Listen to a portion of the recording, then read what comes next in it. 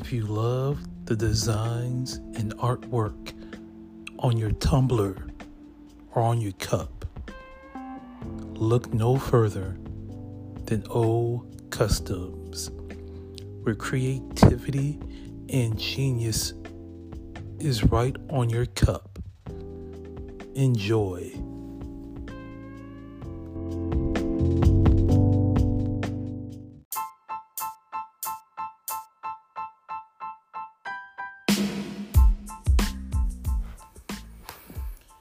Hey, good evening, everyone, and welcome to another edition of Universal Laws by Sun Ra Ricks II.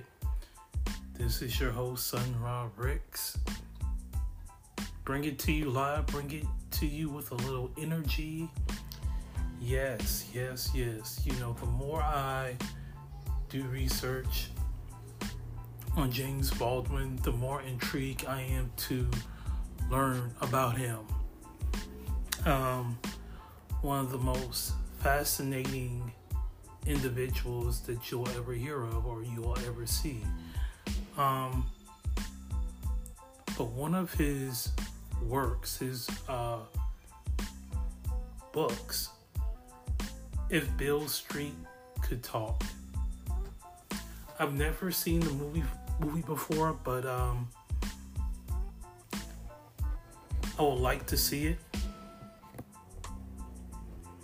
Now, I know it's good if Regina King is in the film. Alright, I know it is going to be fantastic. But I'm going to give you a little bit of bio about it. In this stunning, brutally honest novel written by James Baldwin, he has given the Americans a moving story of love in the face of injustice, told through the eyes of Tish, a 19-year-old girl who fell in love with a young man named Fonnie. What Fonnie was, he was a young sculptor who is the father of her child. Now, in James Baldwin, this story mixes the sweet and the sad. Tish and Fonnie had pledged to get married, but Fonnie is falsely accused of a terrible crime and was imprisoned. Their families set out to clear his name, and as they face his uncertain future, the young lovers experience so much of different emotions, affections for each other. Dismay, despair, but optimism.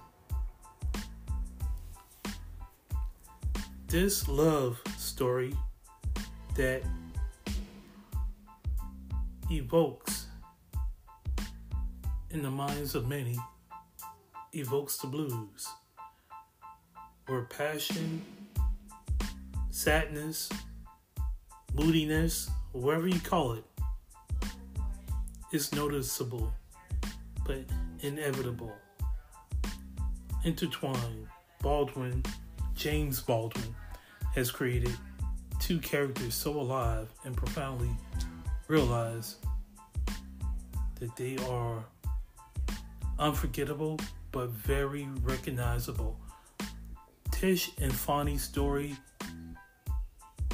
is a household name for a lot of black families. Tish and Fonnie.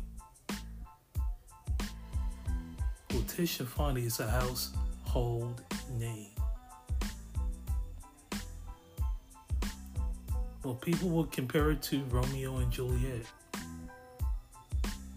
They will compare it to other novels, other characters. They will even compare it to Adam and Eve. But they're totally different. This is true love. This is pure love. No matter what they did, or no matter what their occupation or their status here in this world, they have pure love for one another. They love each other's physical appearance, but they love each other's spiritual appearance. Their spirituality and their connection has really, really helped them bond. Sure, they have a child together, but their endless love, their endless passion for each other has had their relationship survive the test of time. Their relationship is so strong, not even a tornado can knock it down. All right. So I read a little bit of Beale Street, If Beale Street Could Talk, but I did not see the movie. All right.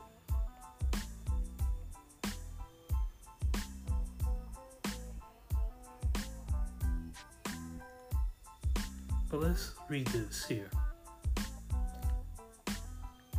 Tish had delivered a beautiful, healthy baby girl, but she died just days after giving birth to their second child.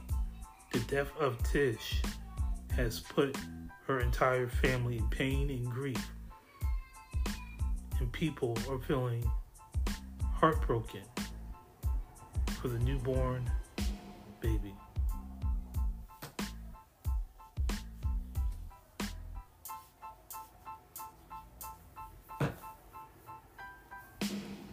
So your heart goes out to Tish.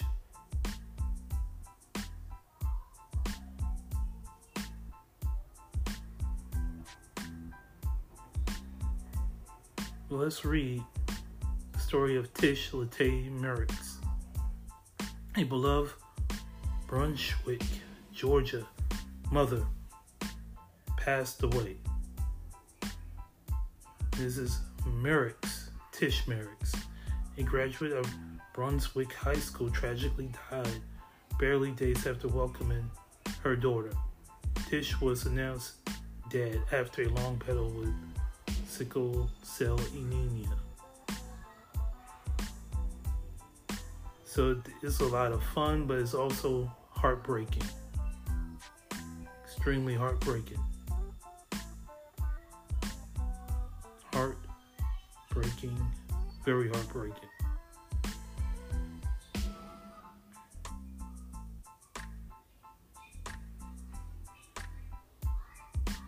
So for Fonnie, now Fonnie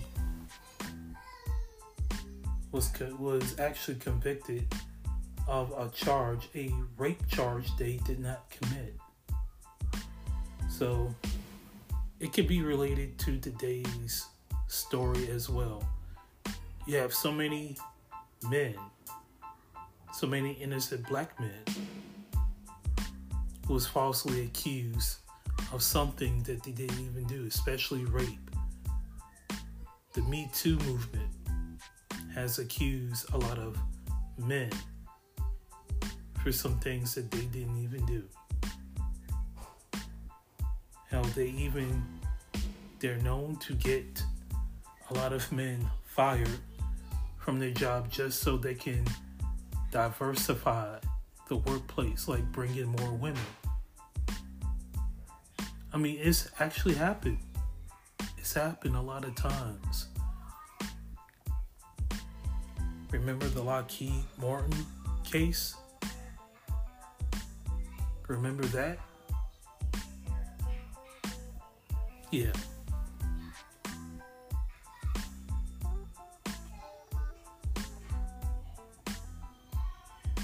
So,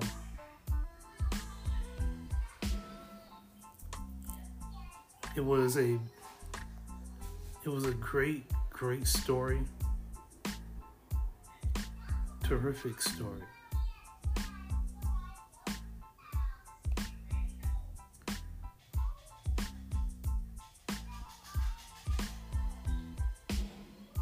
And finally, he was a young man who wanted to take care of the family. He really did. But I thought that after being falsely accused it not only hurt him, but it affected his family. Now, originally in the novel, when Fondley was arrested after being accused of rape, however, he was never acquitted for the crime, but he was released from prison on bail, and they never went to trial. So basically he was a free man.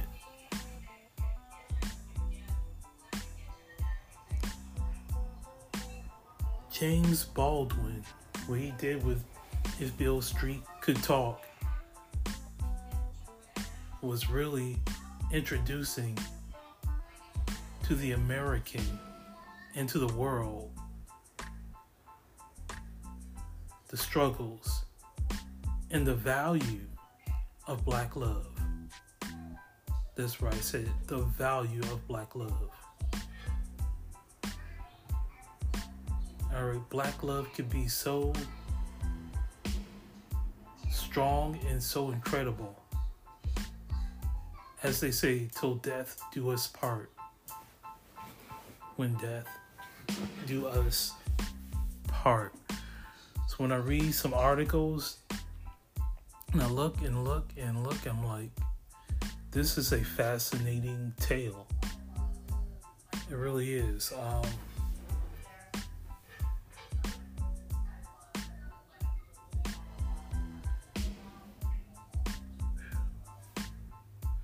Now, reportedly, this movie was inspired by Baldwin's own friend's experience. All right. His friend's experience of life, of injustice,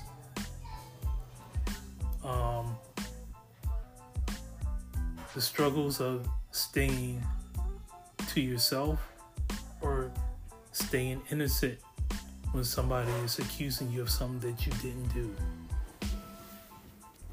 but your loved one still stood by you and felt that you are innocent 100%.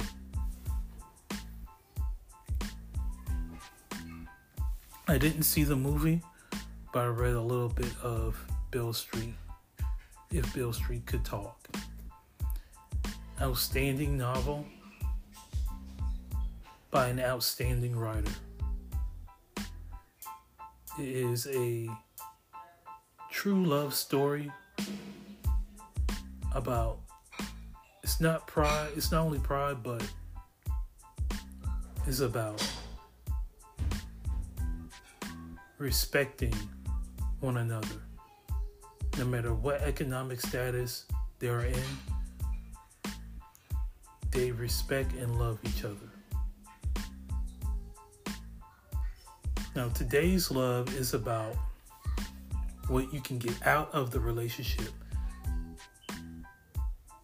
Everybody keeps talking about, well, what do you bring to the table? Well, what do I bring to the table? This and that and the other. The one thing you should ask is, do you love me unconditionally? Forget about what you put on the table. Will you commit to me even through the struggles?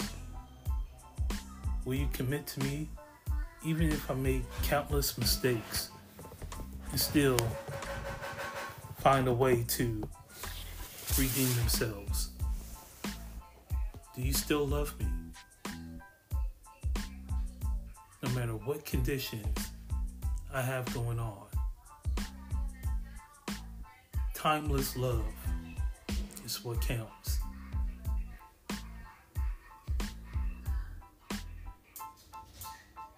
Men are saying, no, what do you put on the table?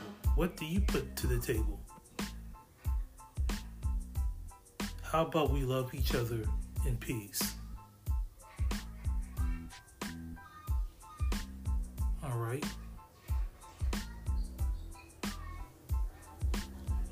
I'll say this, once I look at the movie, I will give you a full review of the movie, but I wanted to bring this out here just to say that James Baldwin is a total genius. Now, you remember that interview that he had overseas in Paris, where he talked about why he left America. It was like there was so much injustice in New York City and all in America that he felt that he would not survive, and he had to flee from a country that he was born in. A lot of conservatives will look at him as a communist. Oh, you're a communist. He's the biggest communist. He's a great writer, but no, he's a communist.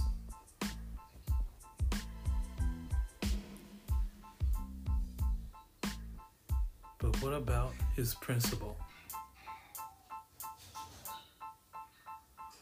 What principle did he set for him to leave America? Answer that. What really made him leave? And why you think he should have stayed? He has every right to leave. He has every right to flee from a different scenery to another. You know what? They say the grass isn't greener on the other side, but sometimes a change of scenery can recharge and restart your life. We all need to be restarted. Ain't nothing like having your life restarted.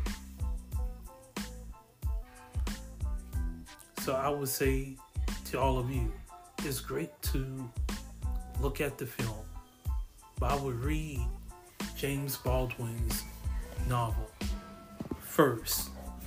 You will get a true experience of what life is like in the 40s in New York City, in America.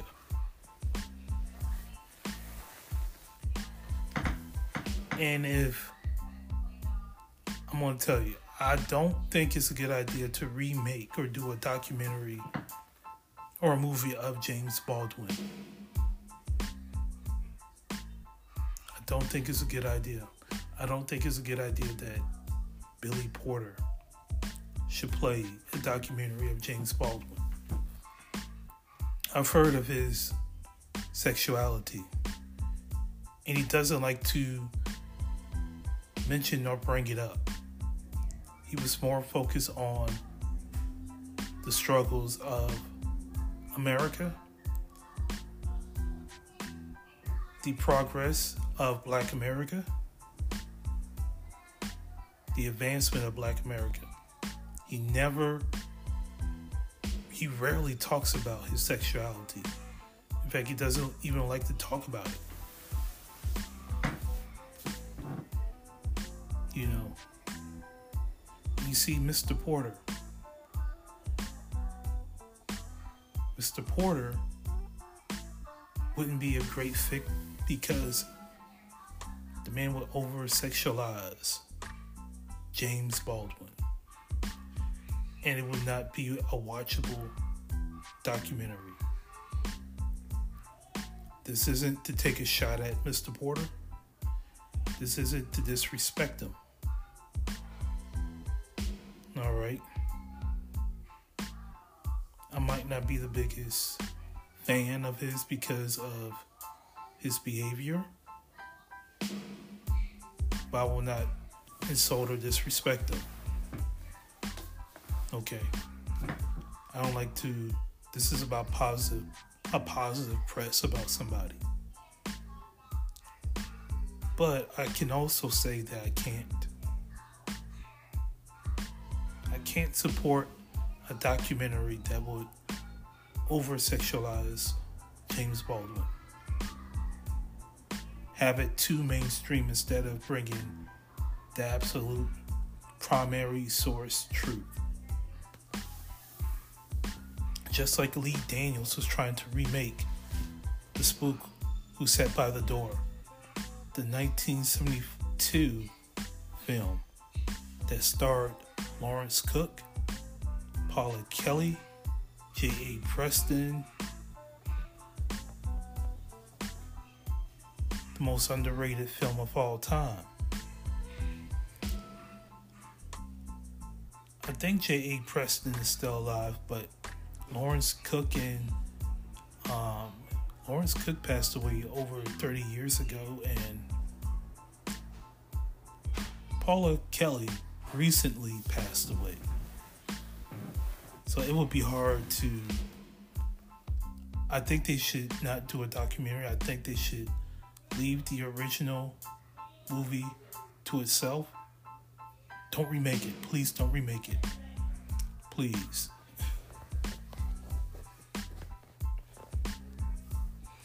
But I give it 5 stars because of its authenticity, its passion of bringing Black love together, and its meaning and its importance. All right, that will be the daily message for today on James Baldwin's If Beale Street Could Talk. Yes, maybe I could do a little bit more, but I just want to give a little review of it. So I'm hoping to be back tomorrow at the same time. But until next time, everybody, y'all be blessed. Y'all be safe. See you later. Well, I should say, much love to all of you all around the world. America, Indonesia, Italy, Japan, Jamaica. Much love to all of you. So until next time, I'm out. Stay safe. Y'all be blessed.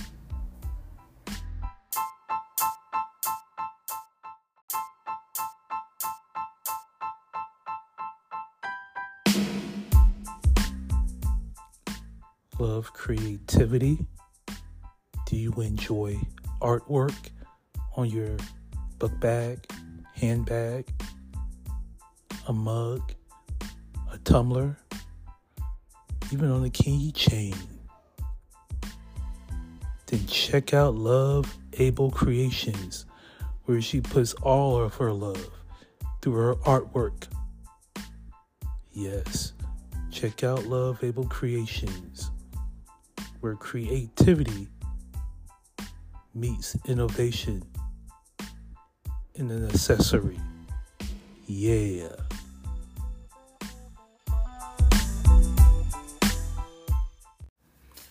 Welcome back, everyone. Welcome back. Hey, I've decided to go ahead and do an episode about James Baldwin. Yes, I love James Baldwin. I don't know a whole lot about him, but some of the things I've heard and read, it was just blows my mind. I wanted to talk about the famous writer James Baldwin, born in New York City, August 2nd, 1924. He was a novelist, a playwright, and he talks about passionately the subject of race in America, and he is the important voice during the 1950s, 60s, and into the 70s. Yes. He is the eldest of 9 children, grew up in Harlem in New York City. They were very poor. They didn't have a whole lot. His family didn't. But when he was in middle school, he was very active during out-of-school hours as a preacher in a small church. And this is a period where he wrote about his semi-autobiography, first and finest novel, Go Tell It on the Mountain. in 1953. I believe he was 19 years old at the time. Or was it? No, I'm sorry. Forgive me. He was 29 at the time. And it's play about a woman evangelicus. I'm sorry.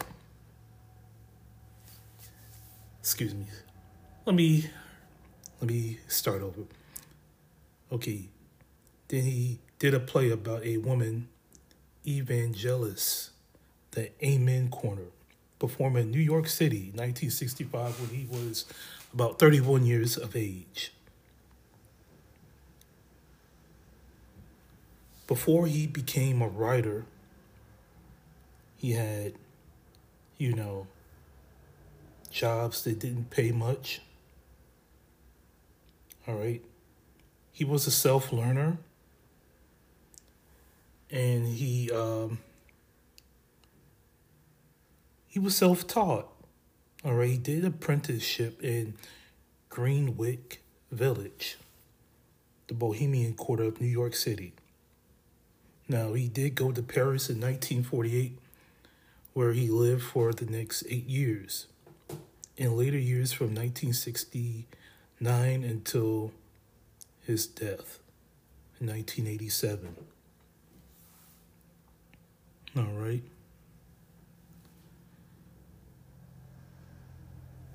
But he returned in America in 1957, and he was a voice for the civil rights movement, a movement which involved Dr. Martin Luther King Jr., then later on Malcolm X. But Malcolm X was a leader of the Nation of Islam. He was a powerful speaker. A lot of people love his intellect on the black struggle in America. He was pro Second Amendment. Malcolm X was, and that's why at the end, James Baldwin and Malcolm X, they respected each other. Now, he continued to write until his death, publishing works like Going to Meet the Man, collection of short stories, the novels, Tell Me How Long the Train Has Been Gone, 1968. But the most famous, If Beale Street Could Talk, in 1974.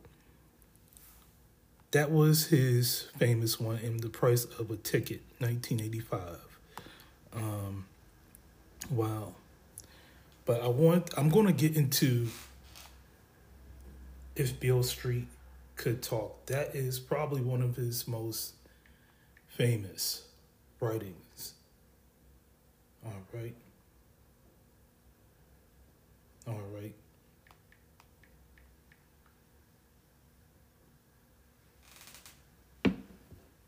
Something that is so powerful.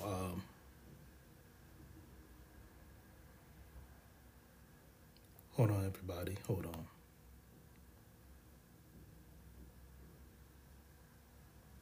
I'm going to read here in this Goodreads article. This honest and stunning novel, James Baldwin, has given America a moving story of love in the face of injustice, told through in the eyes of Tish, a 19-year-old girl who is in love with Fonnie, a young sculptor who is the father of her child. Baldwin's story mixes the sweet and the sad. Tish and Fonnie have pledged to get married, but Fonnie is falsely accused of a terrible crime and imprisoned. Their families set out to clear his name, and as they face an uncertain future, the young lovers experience a kaleidoscope of emotions, affection, despair, and hope, and a love story that evokes the blues, where passion and sadness are inevitably intertwined. Baldwin has created two characters so alive and profoundly realized that they are unforgettably ingrained in the American psyche. This was in January 1974. The film which was, I believe it won an Academy Award. Yes.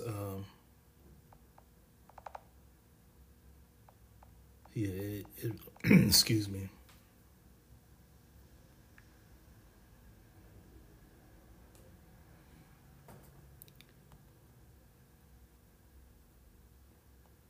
Now, this, If Beale Street Could Talk, the movie won an Academy Award for Best Actress in a Supporting Role. Regina King was one of my favorite actresses. Golden Globe for Best Supporting Actress, Regina King. Academy Award for Best Music, Nicholas Britell. Academy Award for Best Writing, Barry Jenkins. As a Golden Globe Award for Best Motion Picture. Critics' Choice Movie Award for Best Supporting Actress, Regina King. Regina King is, in my opinion, the greatest actress of all time. Yes. So, there was some kind of similarities and differences in the movie. But I would tell people, yes, I love the movie. It's a beautiful movie, but please, I would prefer you guys to read the book, If Beale Street Could Talk. It's so good that I want to purchase it myself. Okay. If Beale Street Could Talk, please get the book by James Baldwin. Actually, one of them all-time great books. So I'm going to give you guys a little treat here. That's right. I'm going to give y'all a treat. And it's something that I want everybody to look at or listen to.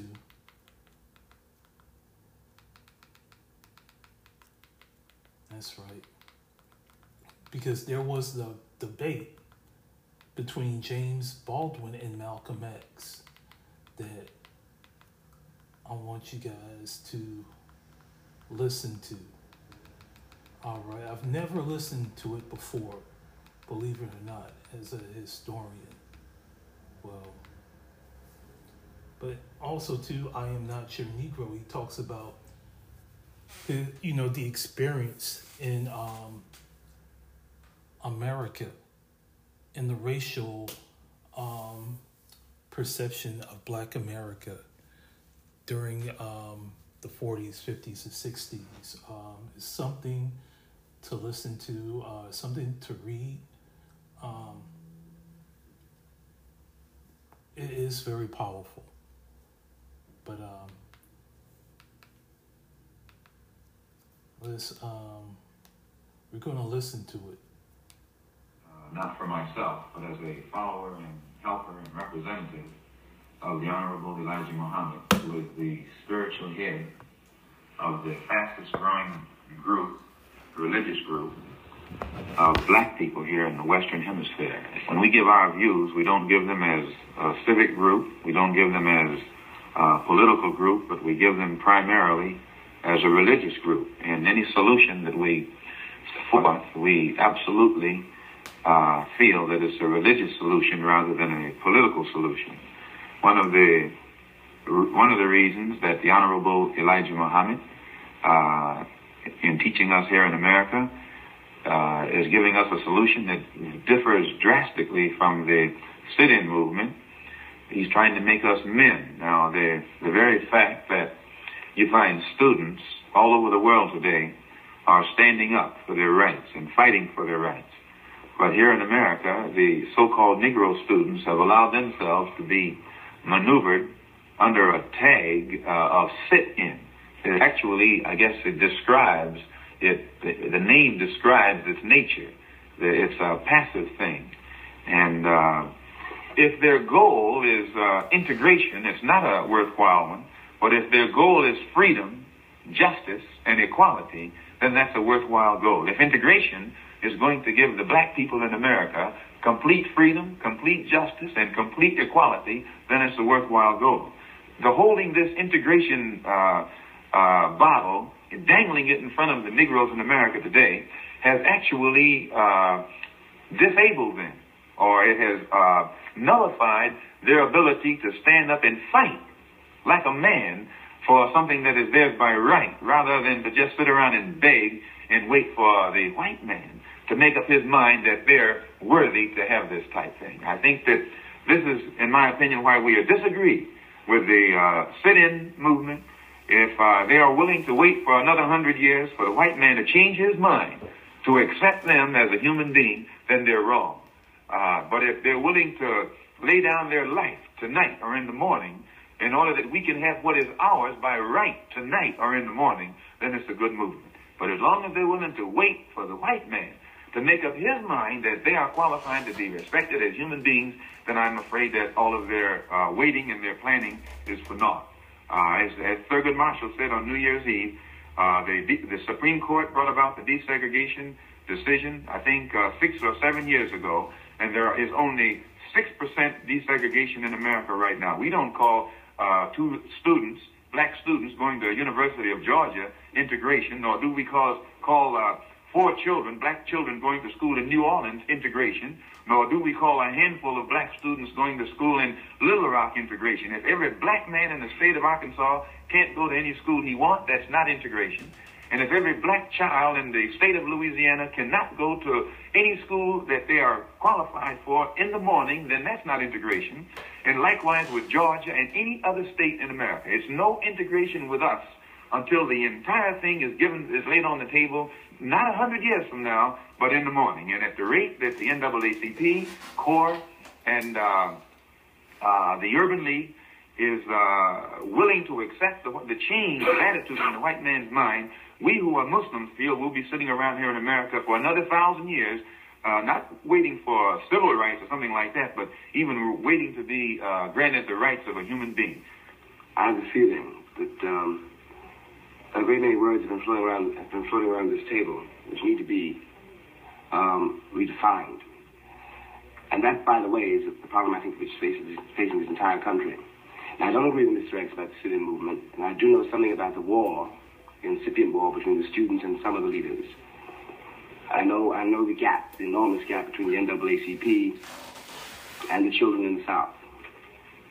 I don't agree that the sit-in, I don't agree that it is necessarily passive.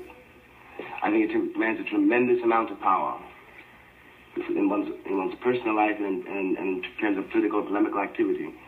Sometimes to sit down and do nothing or seem to do nothing. But finally, when the sit-in movement started, or when a great many things started in the Western world, it was not. I think it had a great deal less to do with equality than it had to do with power. And I do think we have to decide what we want. Now, what has happened in the world in relation to black people is not the white people who suddenly change or become more conscious of a black man's humanity. What has happened is very simple. This is the white power has been broken. And this means, among other things, that it is no longer possible for an Englishman to describe an African and make the African believe it. It is no longer possible for a white man in this country to tell a Negro who he is and make the Negro believe this. The controlling image is absolutely gone. Now, it seems to me the responsibility which faces us then, the question which faces us, which faces me in any case, is since there is a distinction between power and equality, there is a distinction between power and freedom. And I know that in terms, for example, of Africa, that an African nation cannot expect to be respected unless it is free. I know that unless it has its political destiny in its own hands, which is what we mean by power, there is no hope that the English will deal with an African nation they will deal with an African nation as a subjugated nation as long as it is in fact subjugated. That is not quite the same situation that we face here in America as American Negroes. I can see that I might very well, for one reason or another, leave this country tomorrow and never come back. But I will not cease to be an American Negro for this reason. And the history of our history in this country is something that I think we have to face, especially since we're demanding that white people face it. And whether I like it or not, whether you like it or not, this issue about integration is a false issue because we have been integrated here ever since we got here. I'm no longer a pure African. There are no pure Africans in this country. The history which has produced us is something which, in any case, we're going to have to deal with one of these days. Now, I think it is a mistake to pretend this issue did not happen. What we're arguing about, I think, one of the things, in any case, I think I would be arguing about, is the effect of this on the Negro world and the great divisions in it, so that it does, in fact, range from people who imagine they are white, who never talk to Negroes, to people who imagine that if they can make a buck, they will somehow beat the system, to homeless and demoralized black boys and girls who don't know where to go. The issue, it seems to me, the reason that the civil movement is important, the reason this whole ferment is of such importance, is not that I want anybody's cup of coffee, or even to go, particularly to anybody's school. It is because the country cannot afford to have, as it has at this moment, millions of black boys and girls in various ghettos all over the country, either perishing literally or perishing, I must say, finally, with the kind of demoralization and bitterness and hatred, which can, after all, blow this country wide apart. The importance, in my mind, of the Muslim movement, in conclusion, is that it is the first time, I think, in the history of this country that a Negro audience, a Negro laborer, a Negro schoolboy has heard his own condition described without anybody trying to flinch from it. It is very different from hearing a speech by Roy Wilkins, in which, one is told in one way or another that tomorrow will be better. And I think this has a tremendous effect. This is the reason I think the Muslim speaker has so much power over his audience. It comes out of a failure in the Republic. This country has lied about the Negro situation for 100 years. And now what has happened is the lies are no longer viable, can no longer be accepted even when they get told. And the country has waited so long and it does not know how to handle this. And it's created a moral vacuum. There's a moral vacuum in the Negro ghettos in the same way there's a moral vacuum in New Orleans, which is filled with desperate people. Now, I don't think that we can afford this. It seems to me, and now I speak for myself, my quarrel with the official Negro leadership, and my quarrel with those such Negroes who imagine they are integrated or imagine they somehow escaped the Negro condition, is that they are not willing to do what I think is absolutely essential. One has got to re-examine the basis, the standards of this country, which not only afflict black people, they afflict the entire country. No one in this country, as far as I can see, really knows any longer what it means to be an American. He does not know what he means by freedom. He does not know what he means by equality. We live in the most abysmal ignorance of not only the condition of 20 million Negroes in our midst, but the whole nature of the life being lived in the rest of the world. And I think that the American white man, the Republic, is beginning to pay for his treatment of the Negro in terms of what he does not know about the rest of the world. You cannot live, it seems to me, you cannot live 30 years, let's say, with something in your closet which you know is there, and pretend it is not there, without something terrible happening to you. By and by, what I cannot say, if I know that any one of you, has murdered your brother, your mother, and the corpse is in this room under the table, and I know it, and you know it, and you know I know it, and we cannot talk about it.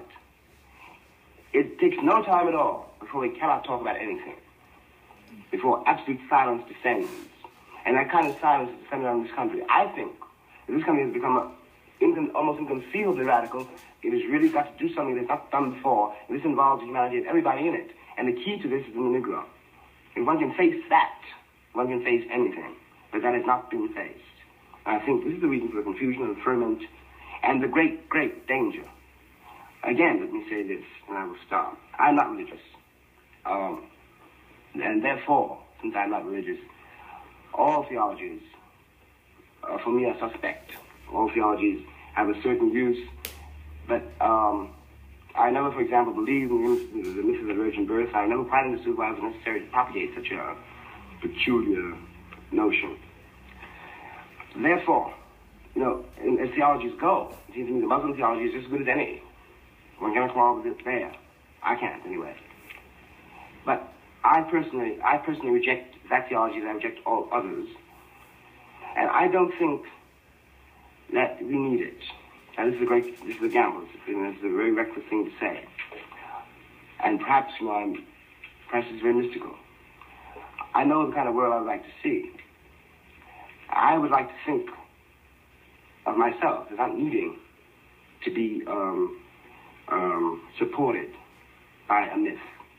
I would like to think of myself as being able to face whatever it is I have to face as me, dealing with what I have and what there is, without having my identity dependent on something which finally has to be believed, which cannot be tested. This is why one is converted to a religion, I think that there's something very dangerous in it.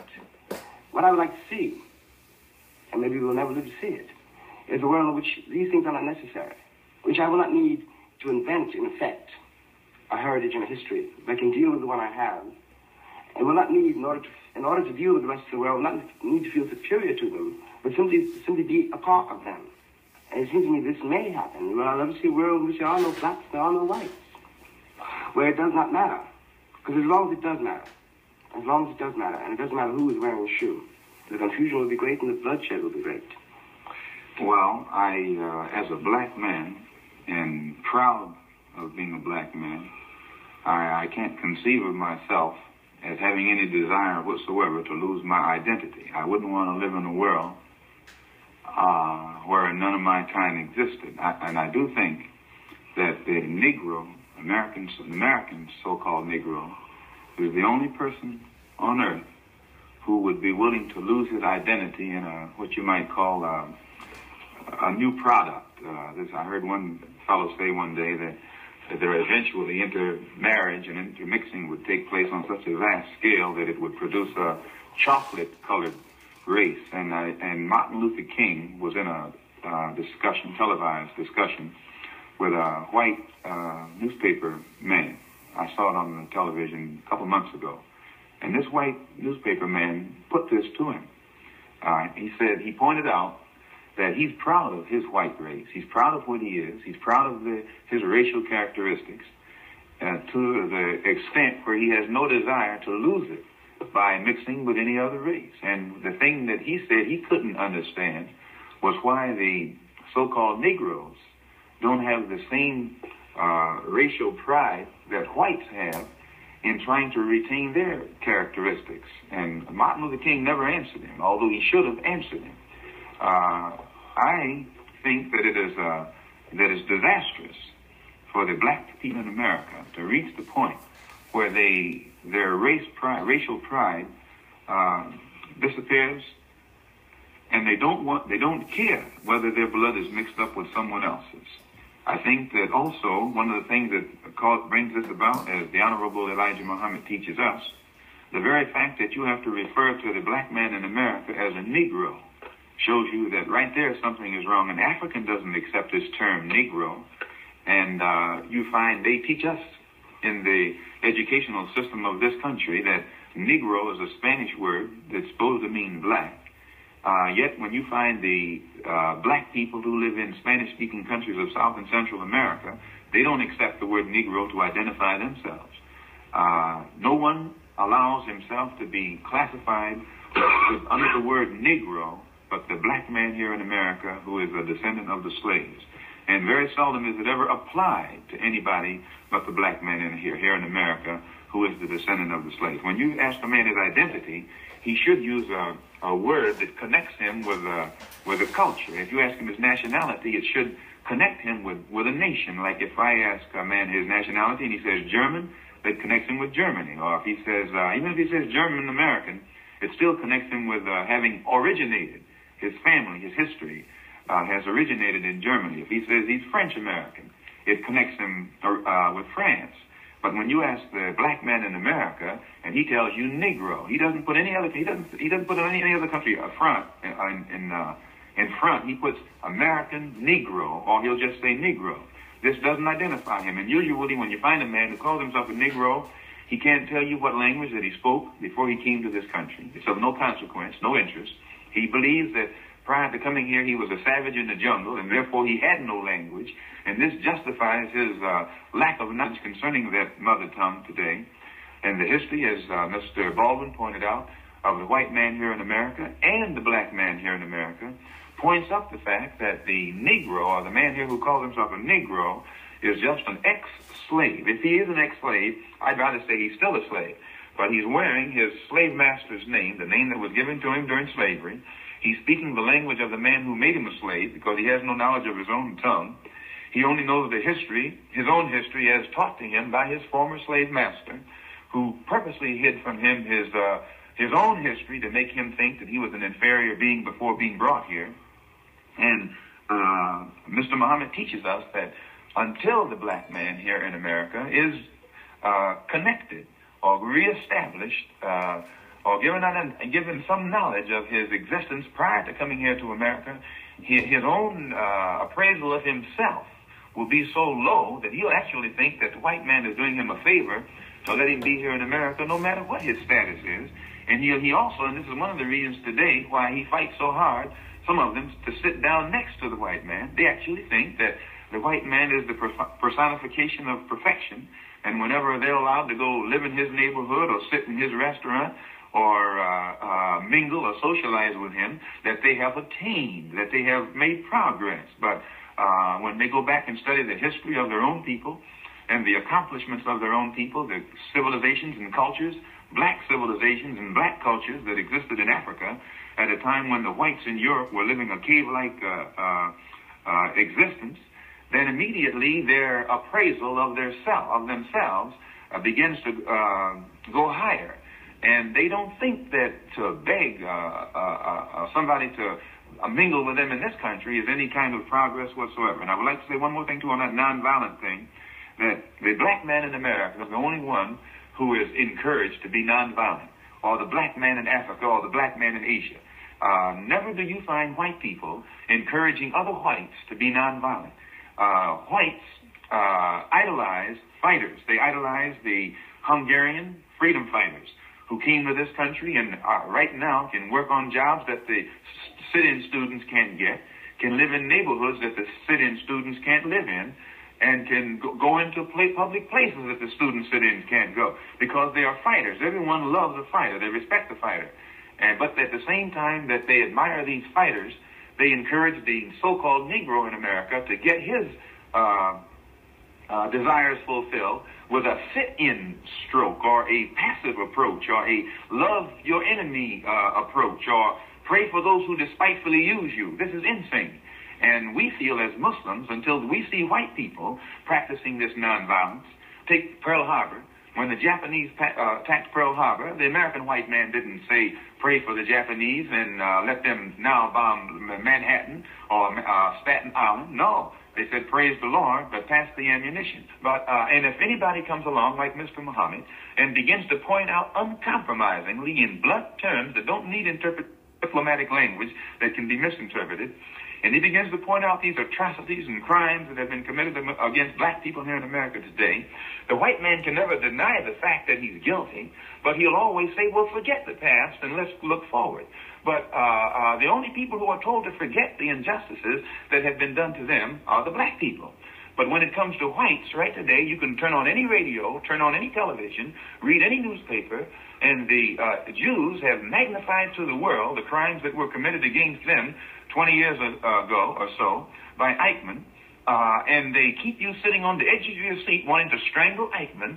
Or it's almost like a hate Germany campaign, but yet the Jews are never accused of teaching hate because they remind the world of the crimes that were committed against them. But when the black man here in America begins to stand up and speak about the crimes that are committed against him throughout America every day, no let-up, just different forms, immediately a black man who dwells on that is considered a racist, considered an extremist, or considered someone who is advocating a doctrine that will bring about violence and bring about a deterioration in the so-called good relations that are supposed to be developing between black and white in this country. So we just can't go along with any of that.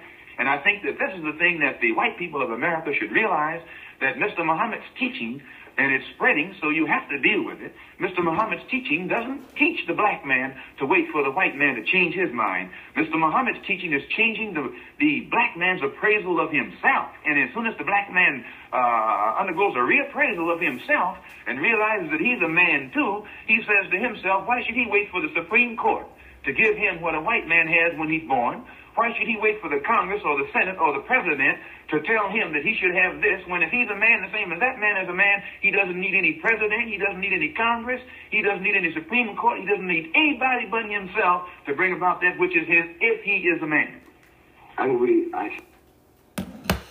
If you want to watch the full content, go to YouTube, which is uploaded by JD Productions LLC. I want to give the the person who uploaded the video credit where credit is due. That's my belief. If you're going to reference their article or product, give the originator the credit. So thank you, JD Productions LLC.